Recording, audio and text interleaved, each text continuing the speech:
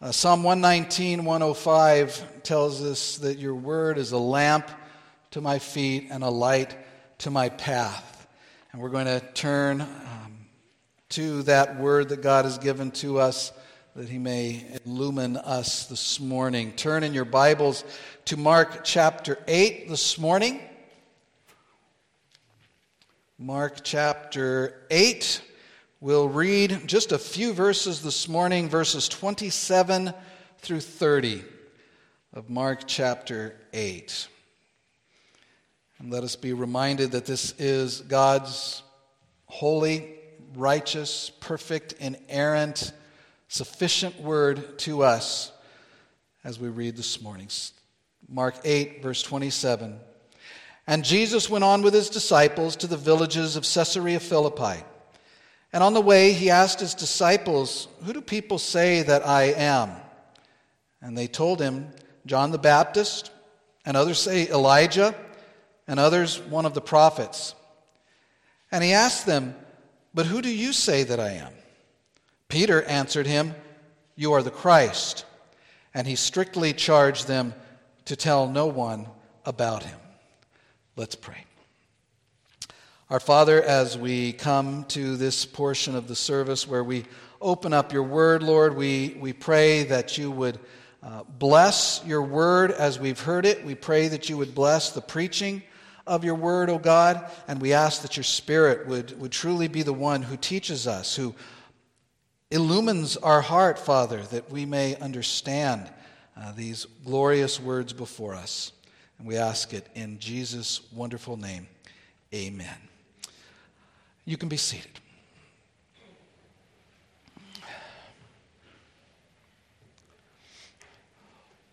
Well, this morning in our study of Mark's Gospel, we come to what is thematically the central passage of this Gospel.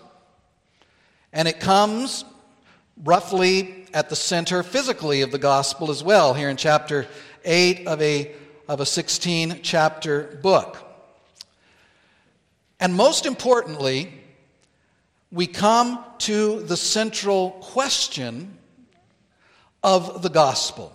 We come to the central message of the gospel. We come to the central question of all of the gospels, and one of the central questions of the New Testament.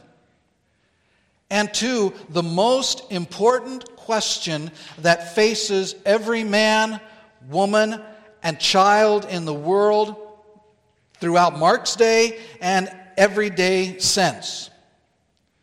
And we come to a place where we get the definitive answer to the question that we've seen being asked throughout Mark's gospel so far. We see it put together and given to us so wonderfully. This event that we're looking at here in these few verses also begins a new section, really, of Mark's gospel. Mark's record of the life and the ministry of Christ. The second of three main divisions of the life and the ministry of Jesus, as Mark has recorded it for us.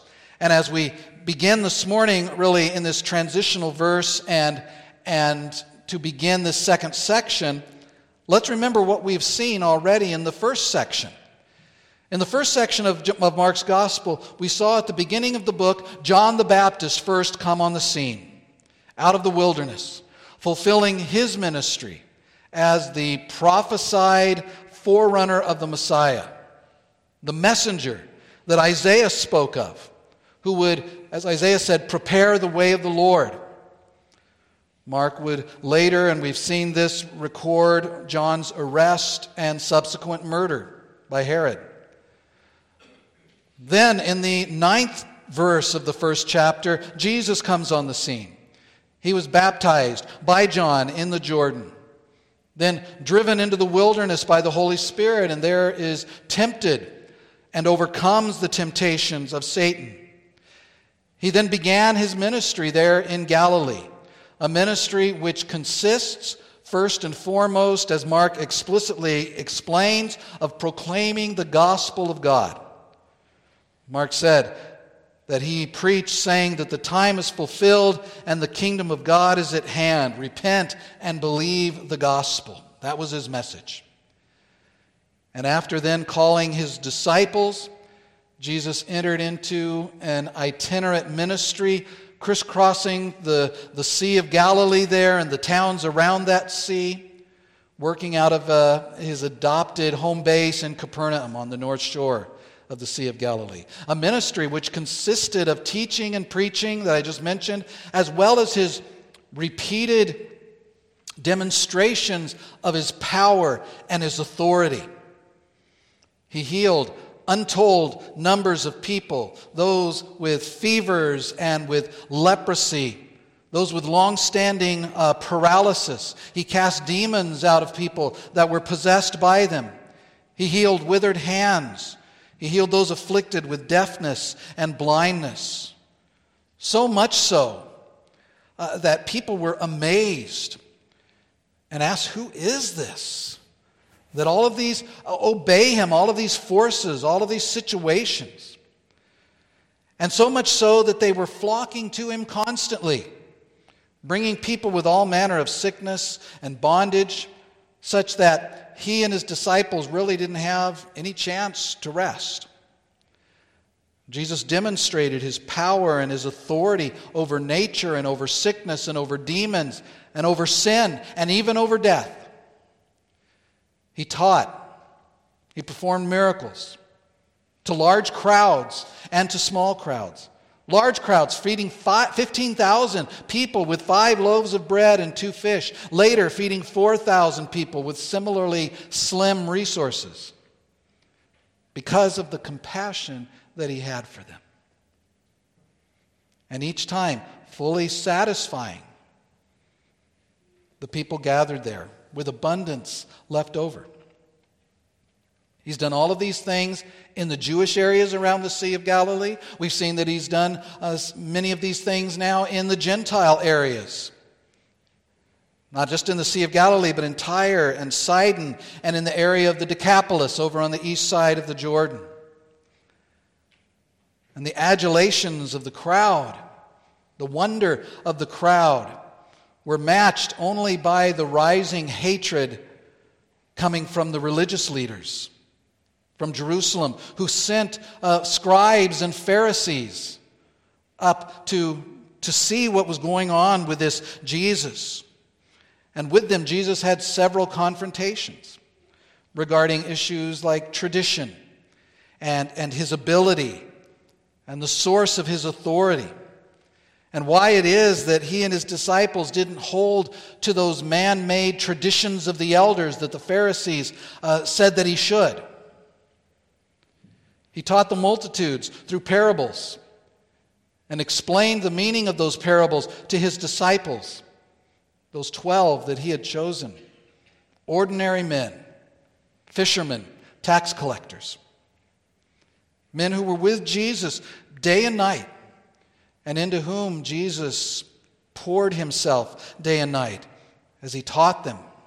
Men who were learning, but as we've seen, still had much to learn. Despite all that they had seen, all that they had heard from Jesus, they, as we saw last week, need to be taught the lessons of following Jesus, the lessons of discipleship over and over, as we often do. And now, as we prepare to move into this new section in Mark's gospel, we're going to see that Jesus is going to focus on that teaching part of his ministry. He's going to focus on his disciples more. He's going to spend less time with the crowds and more time explaining things and teaching his disciples, teaching them what they need to know in preparation for their part in God's work of establishing his church in the world, as they will be charged later by the Lord himself to be his witnesses even to the ends of the earth. And they're also going to be introduced to a new subject in the teaching of Jesus. An aspect of his mission that, as it is revealed to them, is going to cause them to recoil at the very thought of it. It will cause one of them to challenge the Lord, his Lord, and to bring upon himself a rebuke. And it will cause one of them to abandon this whole enterprise and turn from a disciple to a traitor. Because Jesus is now going to be putting aside this Galilee area focused ministry. His work is entering a new phase, a phase that will take him north for a short time, and then back through Galilee, through Samaria, and ultimately to a road leading into Jerusalem, which will itself lead to a road leading out of Jerusalem, where he will fulfill the work which the Father has sent him to do as he offers himself up for the sins of the world. And these verses in Mark chapter 8 that we have read this morning are the turning point. They're the pivot on which Jesus' ministry turns. Last week we left Jesus and his disciples in the northern shore town of Bethsaida, the hometown of the disciples Andrew and Philip and Peter.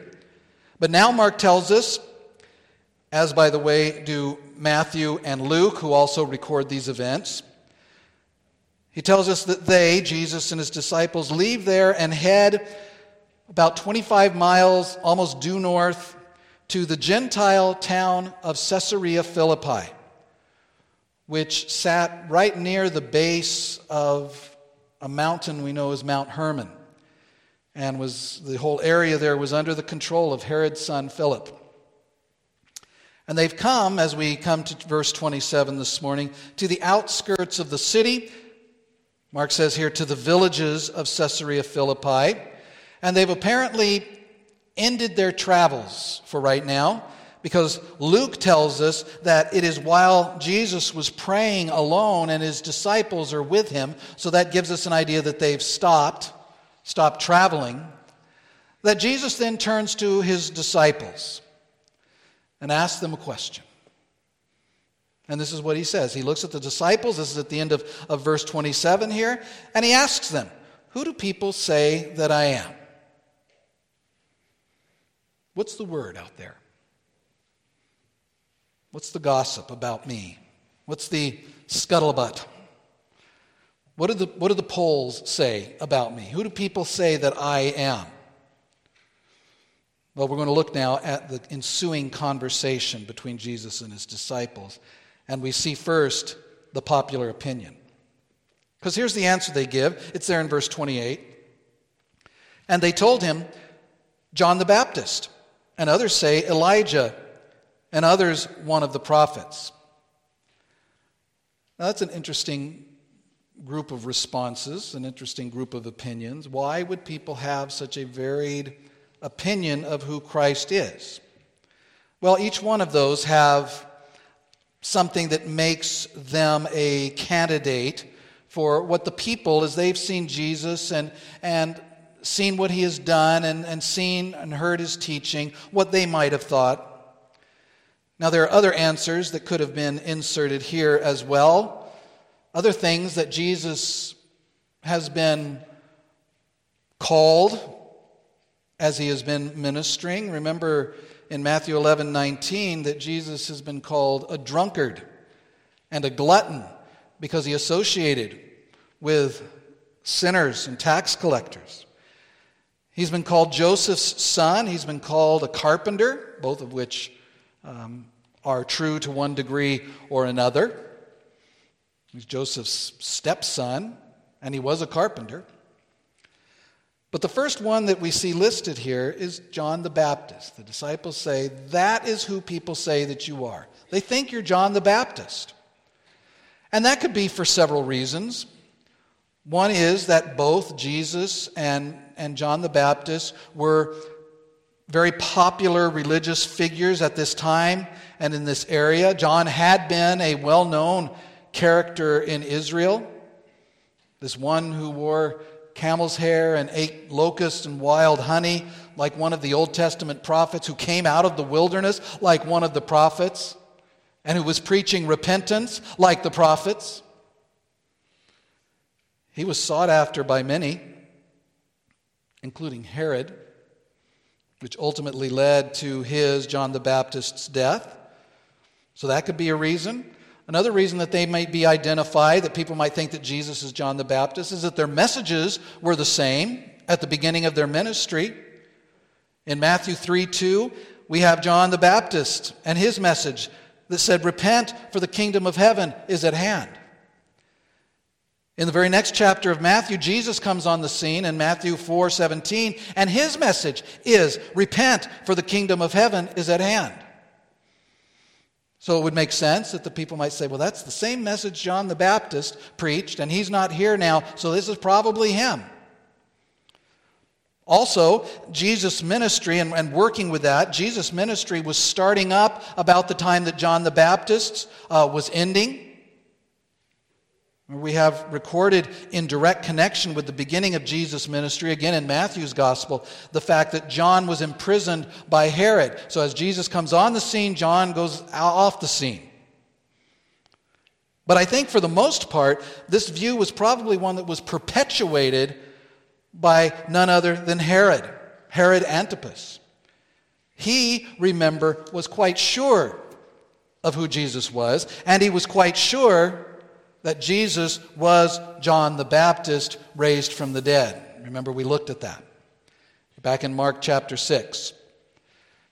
Herod had talked Herodias, his niece, into divorcing her first husband, Philip, Herod's brother, and marrying him, and thereby provoking the righteous condemnation of John the Baptist, which Herodias found not to her liking. He was later killed when Herodias' daughter, from her first marriage, danced for the guests at Herod's party, and he foolishly promised her anything that she wanted. And well, dear old mommy had just the thing, and she told her daughter to go and to ask for the head of John the Baptist. And Herod was too embarrassed to refuse, and so he sent and had John killed. So now Jesus shows up around the same time, and he says and he does many of the same things.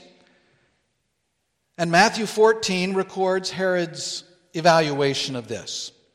It says, at that time Herod the Tetrarch heard about the fame of Jesus, and he said to his servants, "This is John the Baptist. He's been raised from the dead. That's why these miraculous powers are at work in him." In fact, in Mark 6, where the killing of John the Baptist is recorded, the people around Herod are saying the same things, the same answers that the disciples give here about Jesus. But what does Herod say? He says, no. He says, this is John the Baptist. He's been raised.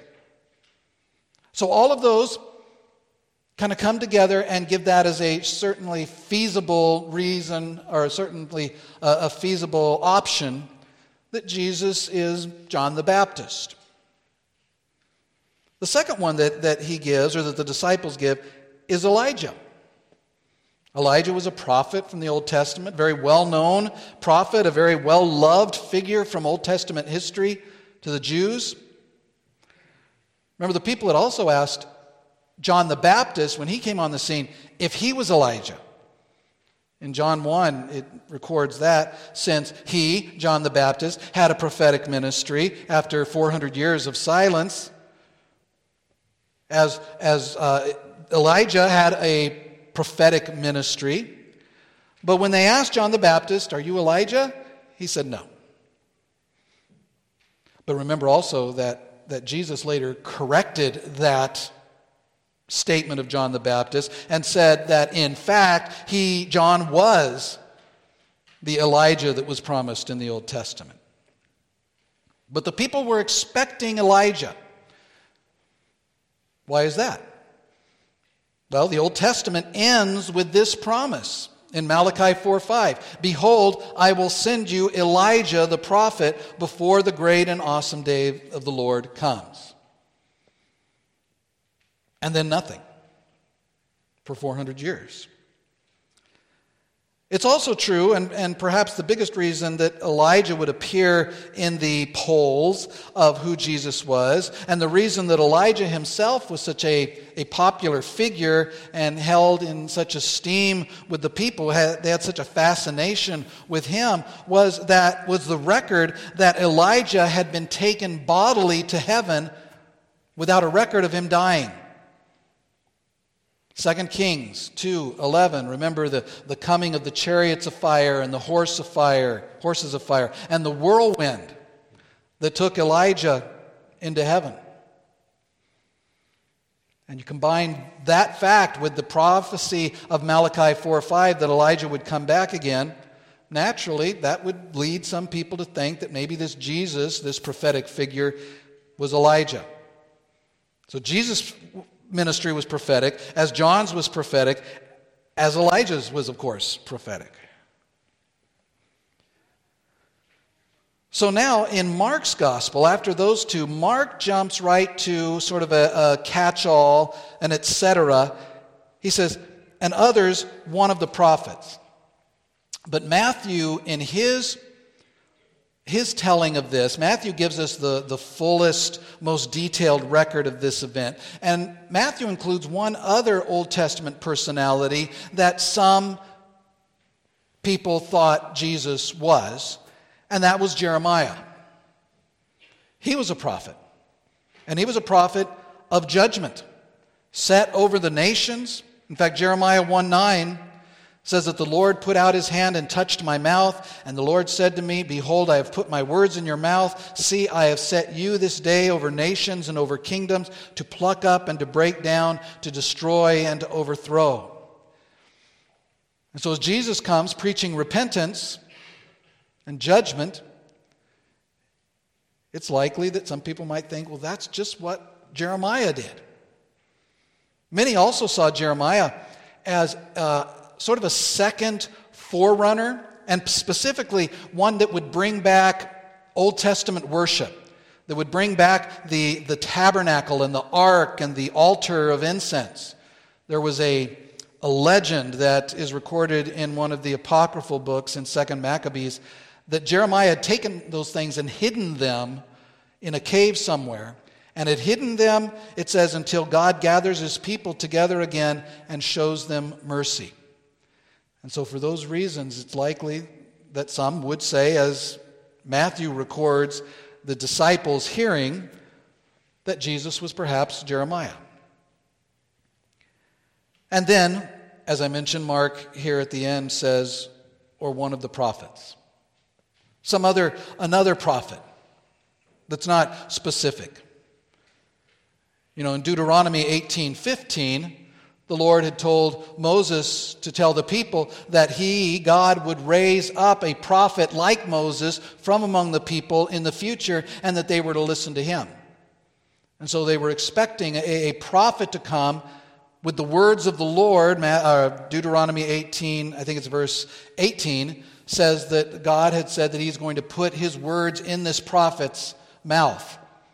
And so the people would listen to him. And that's what seems to be going on here. Ever since then, there was a proper biblical anticipation that one would come to fulfill that promise. That God would raise up a prophet like Moses, and God would put his words in his mouth. And so the disciples give all of these possibilities. Jesus says, who do people think I am? The disciples say, well, here's a list. Here's what people are saying.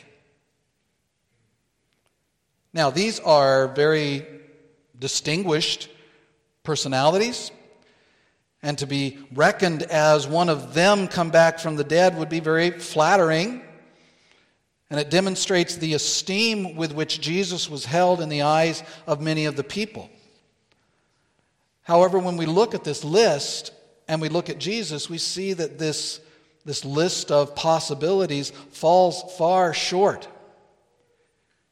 Even this who's who of Old Testament prophetic figures, Moses, Elijah, Jeremiah, John the Baptist, who, remember, is an Old Covenant person coming before Christ.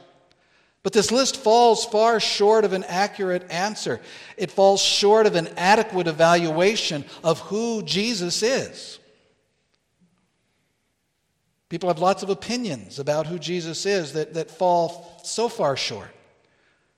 We have them today. What's the popular opinion of our day and recent history concerning Christ? Well, that he's a great moral example. Live like Jesus lived. Wear a bracelet that says, "What would Jesus do?" and do that. Some say he was a great teacher. Even some of the liberals say that. Of course, then they gut the New Testament's record of what he said. Some say that he's a mere label for freedom of any kind, a label under which all people can come together and live in peace. Of course, some say that he's just the founder of a religion, of Christianity. Others say that he is certainly one way to the truth, one way among many. Some see him as simply fire insurance to keep you out of hell. Some say he's someone who can change your life. That's, I think, one of the most popular ones today. This we see even in evangelicalism, in what's often referred to as the therapeutic gospel. It goes like this: Jesus is the great therapist. Come to Jesus and he will heal your marriage. He will keep your kids off drugs. He will deliver you from alcoholism. He will give you the self-esteem that you need. He will lead us towards peace. Or then there's a social gospel, which teaches that Jesus has come to cure all the ills of society, and that's his job. He's the answer to poverty and starvation and lack of medical care and social justice and inequality and so on. Some say he is someone who gets us. And all of these, the ones in Mark and the ones I've listed here, as well, miss by a country mile, a light year, a parsec, who Jesus really is. Even the best of them, even the ones mentioned in our text, are merely shadows. They are types. And to say that Jesus is any or all of them is simply to see him as a second coming of a type. And he's not. He is that to which the types pointed. And by so doing, they all cheapen the truth of who Jesus is. And to follow one of these false impressions of who Jesus is to follow an idol. Is any one of these that we've listed, especially this second list, is any one of those the Jesus to whom you identify, or with whom you identify, to whom you cry out? The one you serve? You know, that's a non-trivial question, because none of those accurately describe Christ as he is presented to us in the Scripture, and so present to us another Christ who is not the Christ of the Bible. And so we see this popular opinion that was given then and is given now. But let's look at then, secondly, the truth, the glorious truth of who Jesus is. Jesus, having heard what the crowds think and what the gossip is concerning him, he immediately discards it. See, because he's not really concerned, he's not really interested in a crowdsourced evaluation of who he is and of his ministry. He's not concerned with generalities, but he's concerned with the great question that demonstrates its importance, not in a broad answer, but in an individual one. You see, on the last day, as we stand before God, Jesus is not going to ask, "Who do people say that I am?" Nor will that question be relevant to your situation. It won't be relevant what the crowds, what the culture, what your family, what your spouse, what your parents think. But Jesus gets here to the heart of the issue and the great concern of every individual, the most important question we find in the Bible. He asks it to his disciples in verse 29. He says, "But who do you say that I am?" And in answer to that, we have what we call the Great Confession of Peter. The apex of the Gospel of Mark, and the only answer that one can give if one is to have the hope of eternal life. He says at the end of verse 29, "You are the Christ." Matthew adds, "the Son of the living God." You are the Christ. Notice that he says, first of all, the Christ, not Christ. Christ is not Jesus' last name, even though it quickly sort of came to be used that way. It's an identification, it's a title. A title which means the Messiah, which is itself from a Hebrew word, Mashiach, which means the anointed one. And it comes over into Greek as the word Christos. It comes from the word Kreo, which means to anoint. So Christos is the anointed one. Well, who's the Messiah? Well, the Messiah is the long-awaited Savior come from God who would deliver men and establish the kingdom of God on the earth, though that kingdom is ultimately a universal kingdom. We read this morning in Psalm 2 about this anointed one, who's also referred to by God in that psalm as my king and my son, my king whom I have set, my son whom I have anointed. And God the Father promises that the nations of the world are given to this anointed one as an inheritance. And obviously we learn that in much of the Jewish religion, the spiritual aspect of this Messiah who was promised in the Old Testament to come had been distorted and reduced to a figure primarily of national deliverance, concerned with national deliverance. But the biblical view of the Messiah in the Old Testament is that he would be the one who would be, and we included this in our prayer this morning, who would be the people's chief prophet. Exodus 18:15, Exodus 18:18, Isaiah 55:4. He is the people's chief prophet. He would be their only high priest. Psalm 110 speaks of that. And he would be their eternal king. The fulfillment, the eternal fulfillment of the covenant that God made with David. By the way, those in the Old Testament, those three offices, prophet, priest, and king, those are the offices that were initiated upon their work in that office through the act of anointing, through pouring oil over their head, which is the way that was done. Jesus himself identifies himself as the Messiah in his conversation with the woman at the well in John 4. The early church recognized Jesus as the Messiah as they quote Psalm 2 and apply it to Jesus in Acts 4:26 and 27. And so Peter here, speaking really on behalf of the disciples, in answering Jesus' question, in making this declaration, is making a monumental confession. Peter is the first human to explicitly declare that Jesus is the Messiah. God had done it. Even the demons had recognized it. But now Peter says it. He is recognizing here Jesus as not just Moses, not just Elijah, not just Jeremiah, not just as those people to a different degree, but he is placing Jesus in a completely different category, which is accurate. As the Son of God, in line with Psalm 2. In fact, Matthew, again, his fuller record, again, Peter says, "You are the Christ, the Son of the living God," in Matthew 16:16. And to see him as anything less than that, for us to see him as anything less than that, is to infinitely offend the Holy One who bears the title Messiah. And it is to miss the only hope for one's soul, because salvation only comes through this one.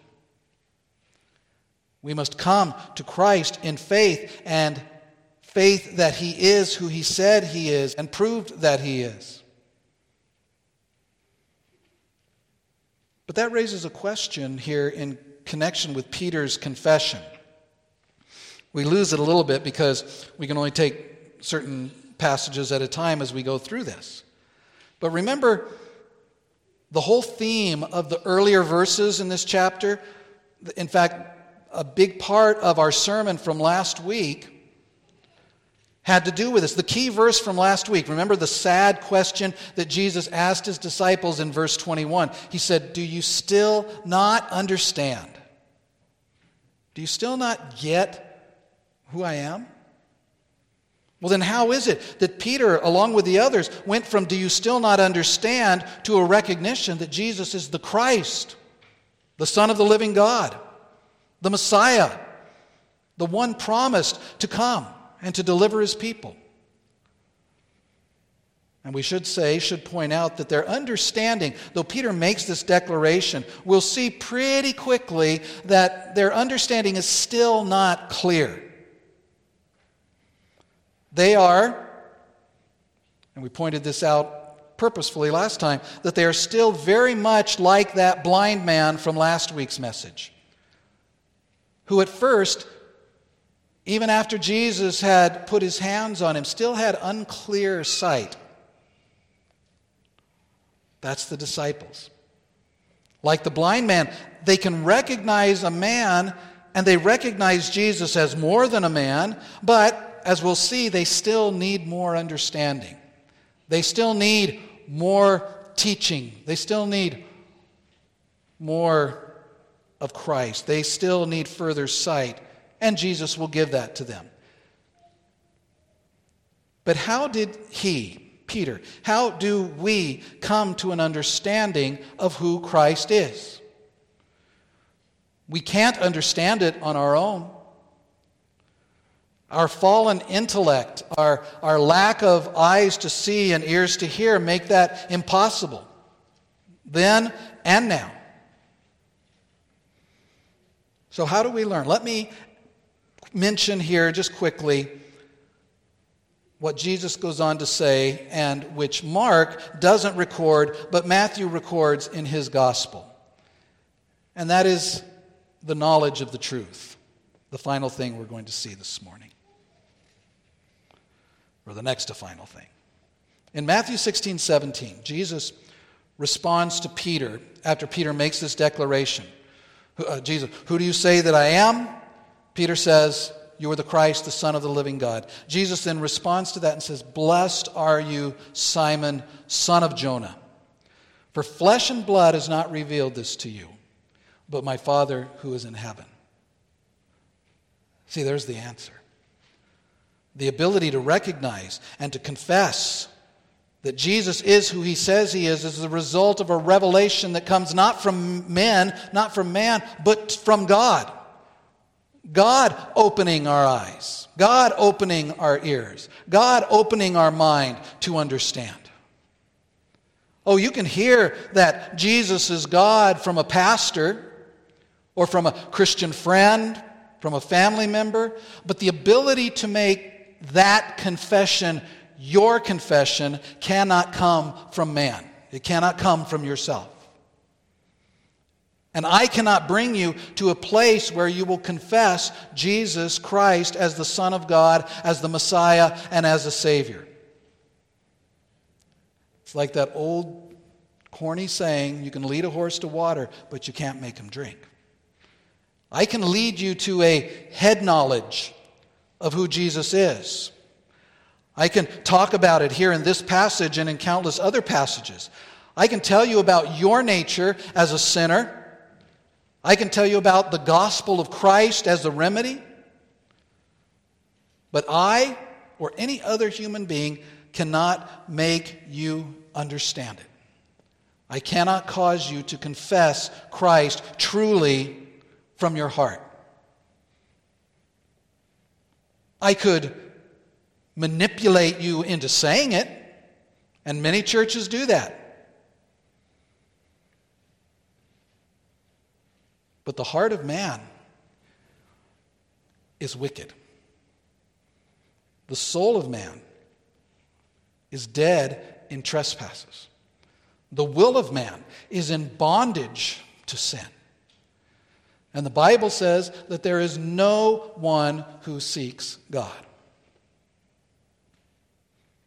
That is, no one on his own, no matter how eloquently or convincingly a pastor, a preacher, or how lovingly a neighbor might speak, or how emotional a plea is given, complete with 43 verses of just as I am, can, on his or her own, there is no way a person can genuinely believe or confess Jesus as Lord.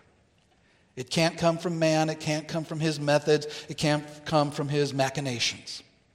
It can only come from God through the Holy Spirit sovereignly working on a person's heart. 1 Corinthians 12:3 says, "Therefore I want you to understand that no one can say Jesus is Lord except in the Holy Spirit, through his work." A few verses earlier in 1 Corinthians 2:14, we read that the natural person does not accept the things of the Spirit of God, for they are folly to him, and he is not able to understand them, for they are spiritually discerned. And Jesus said in John 3:3 that unless one is, what? Born again. Born from above. Born from water and the Spirit. He cannot see the kingdom of God. He cannot enter the kingdom of God. And that's just as true today as it was when Jesus spoke it. But God has revealed it to Peter, sovereignly, spiritually. And the same way that it was revealed to Peter is the way that it has been revealed to each and every one here who has trusted in Christ genuinely.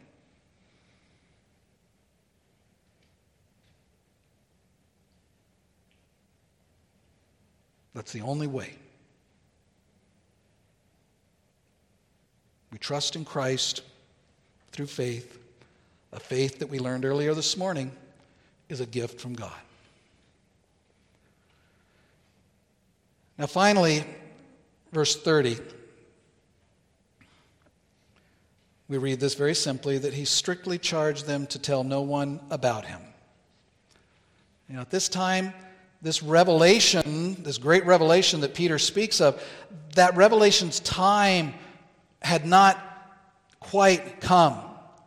People's understanding of the Messiah would actually detract from Christ's purpose. And so to hear that you are the Messiah, if that was to be spread around, that was going to cause people to go in a completely wrong direction and to see Jesus as one who would free them from Roman oppression instead of one who could save them from their sins. In fact, as we'll see next week, even the disciples are not ready for the full revelation of who Jesus is and what he has come to do and how he is going to do it. And a final word. No more important question has ever been asked than the question that Jesus asks here. Who do you say that I am? Who do you say that he is? Is he a good teacher? Is he John the Baptist? Is he a symbol for all of the good that humanity should pursue? Or is he the Christ, the Messiah, the Son of God, the Lamb of God who takes away the sin of the world, the one who has come and laid down his life in order that you may receive eternal life? The Bible and every true Christian says that he is the Christ, sent to bring in God's kingdom and to bring people into that kingdom. He is the Son of the living God, God in the flesh, the revealer of the glory of God.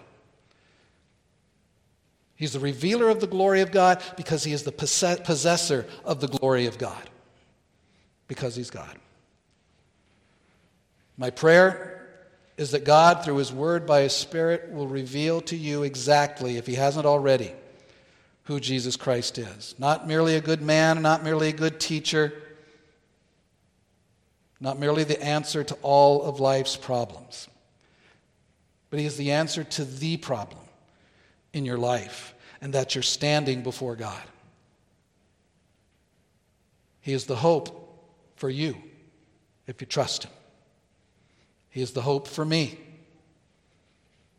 He is the hope of the world. Let's pray.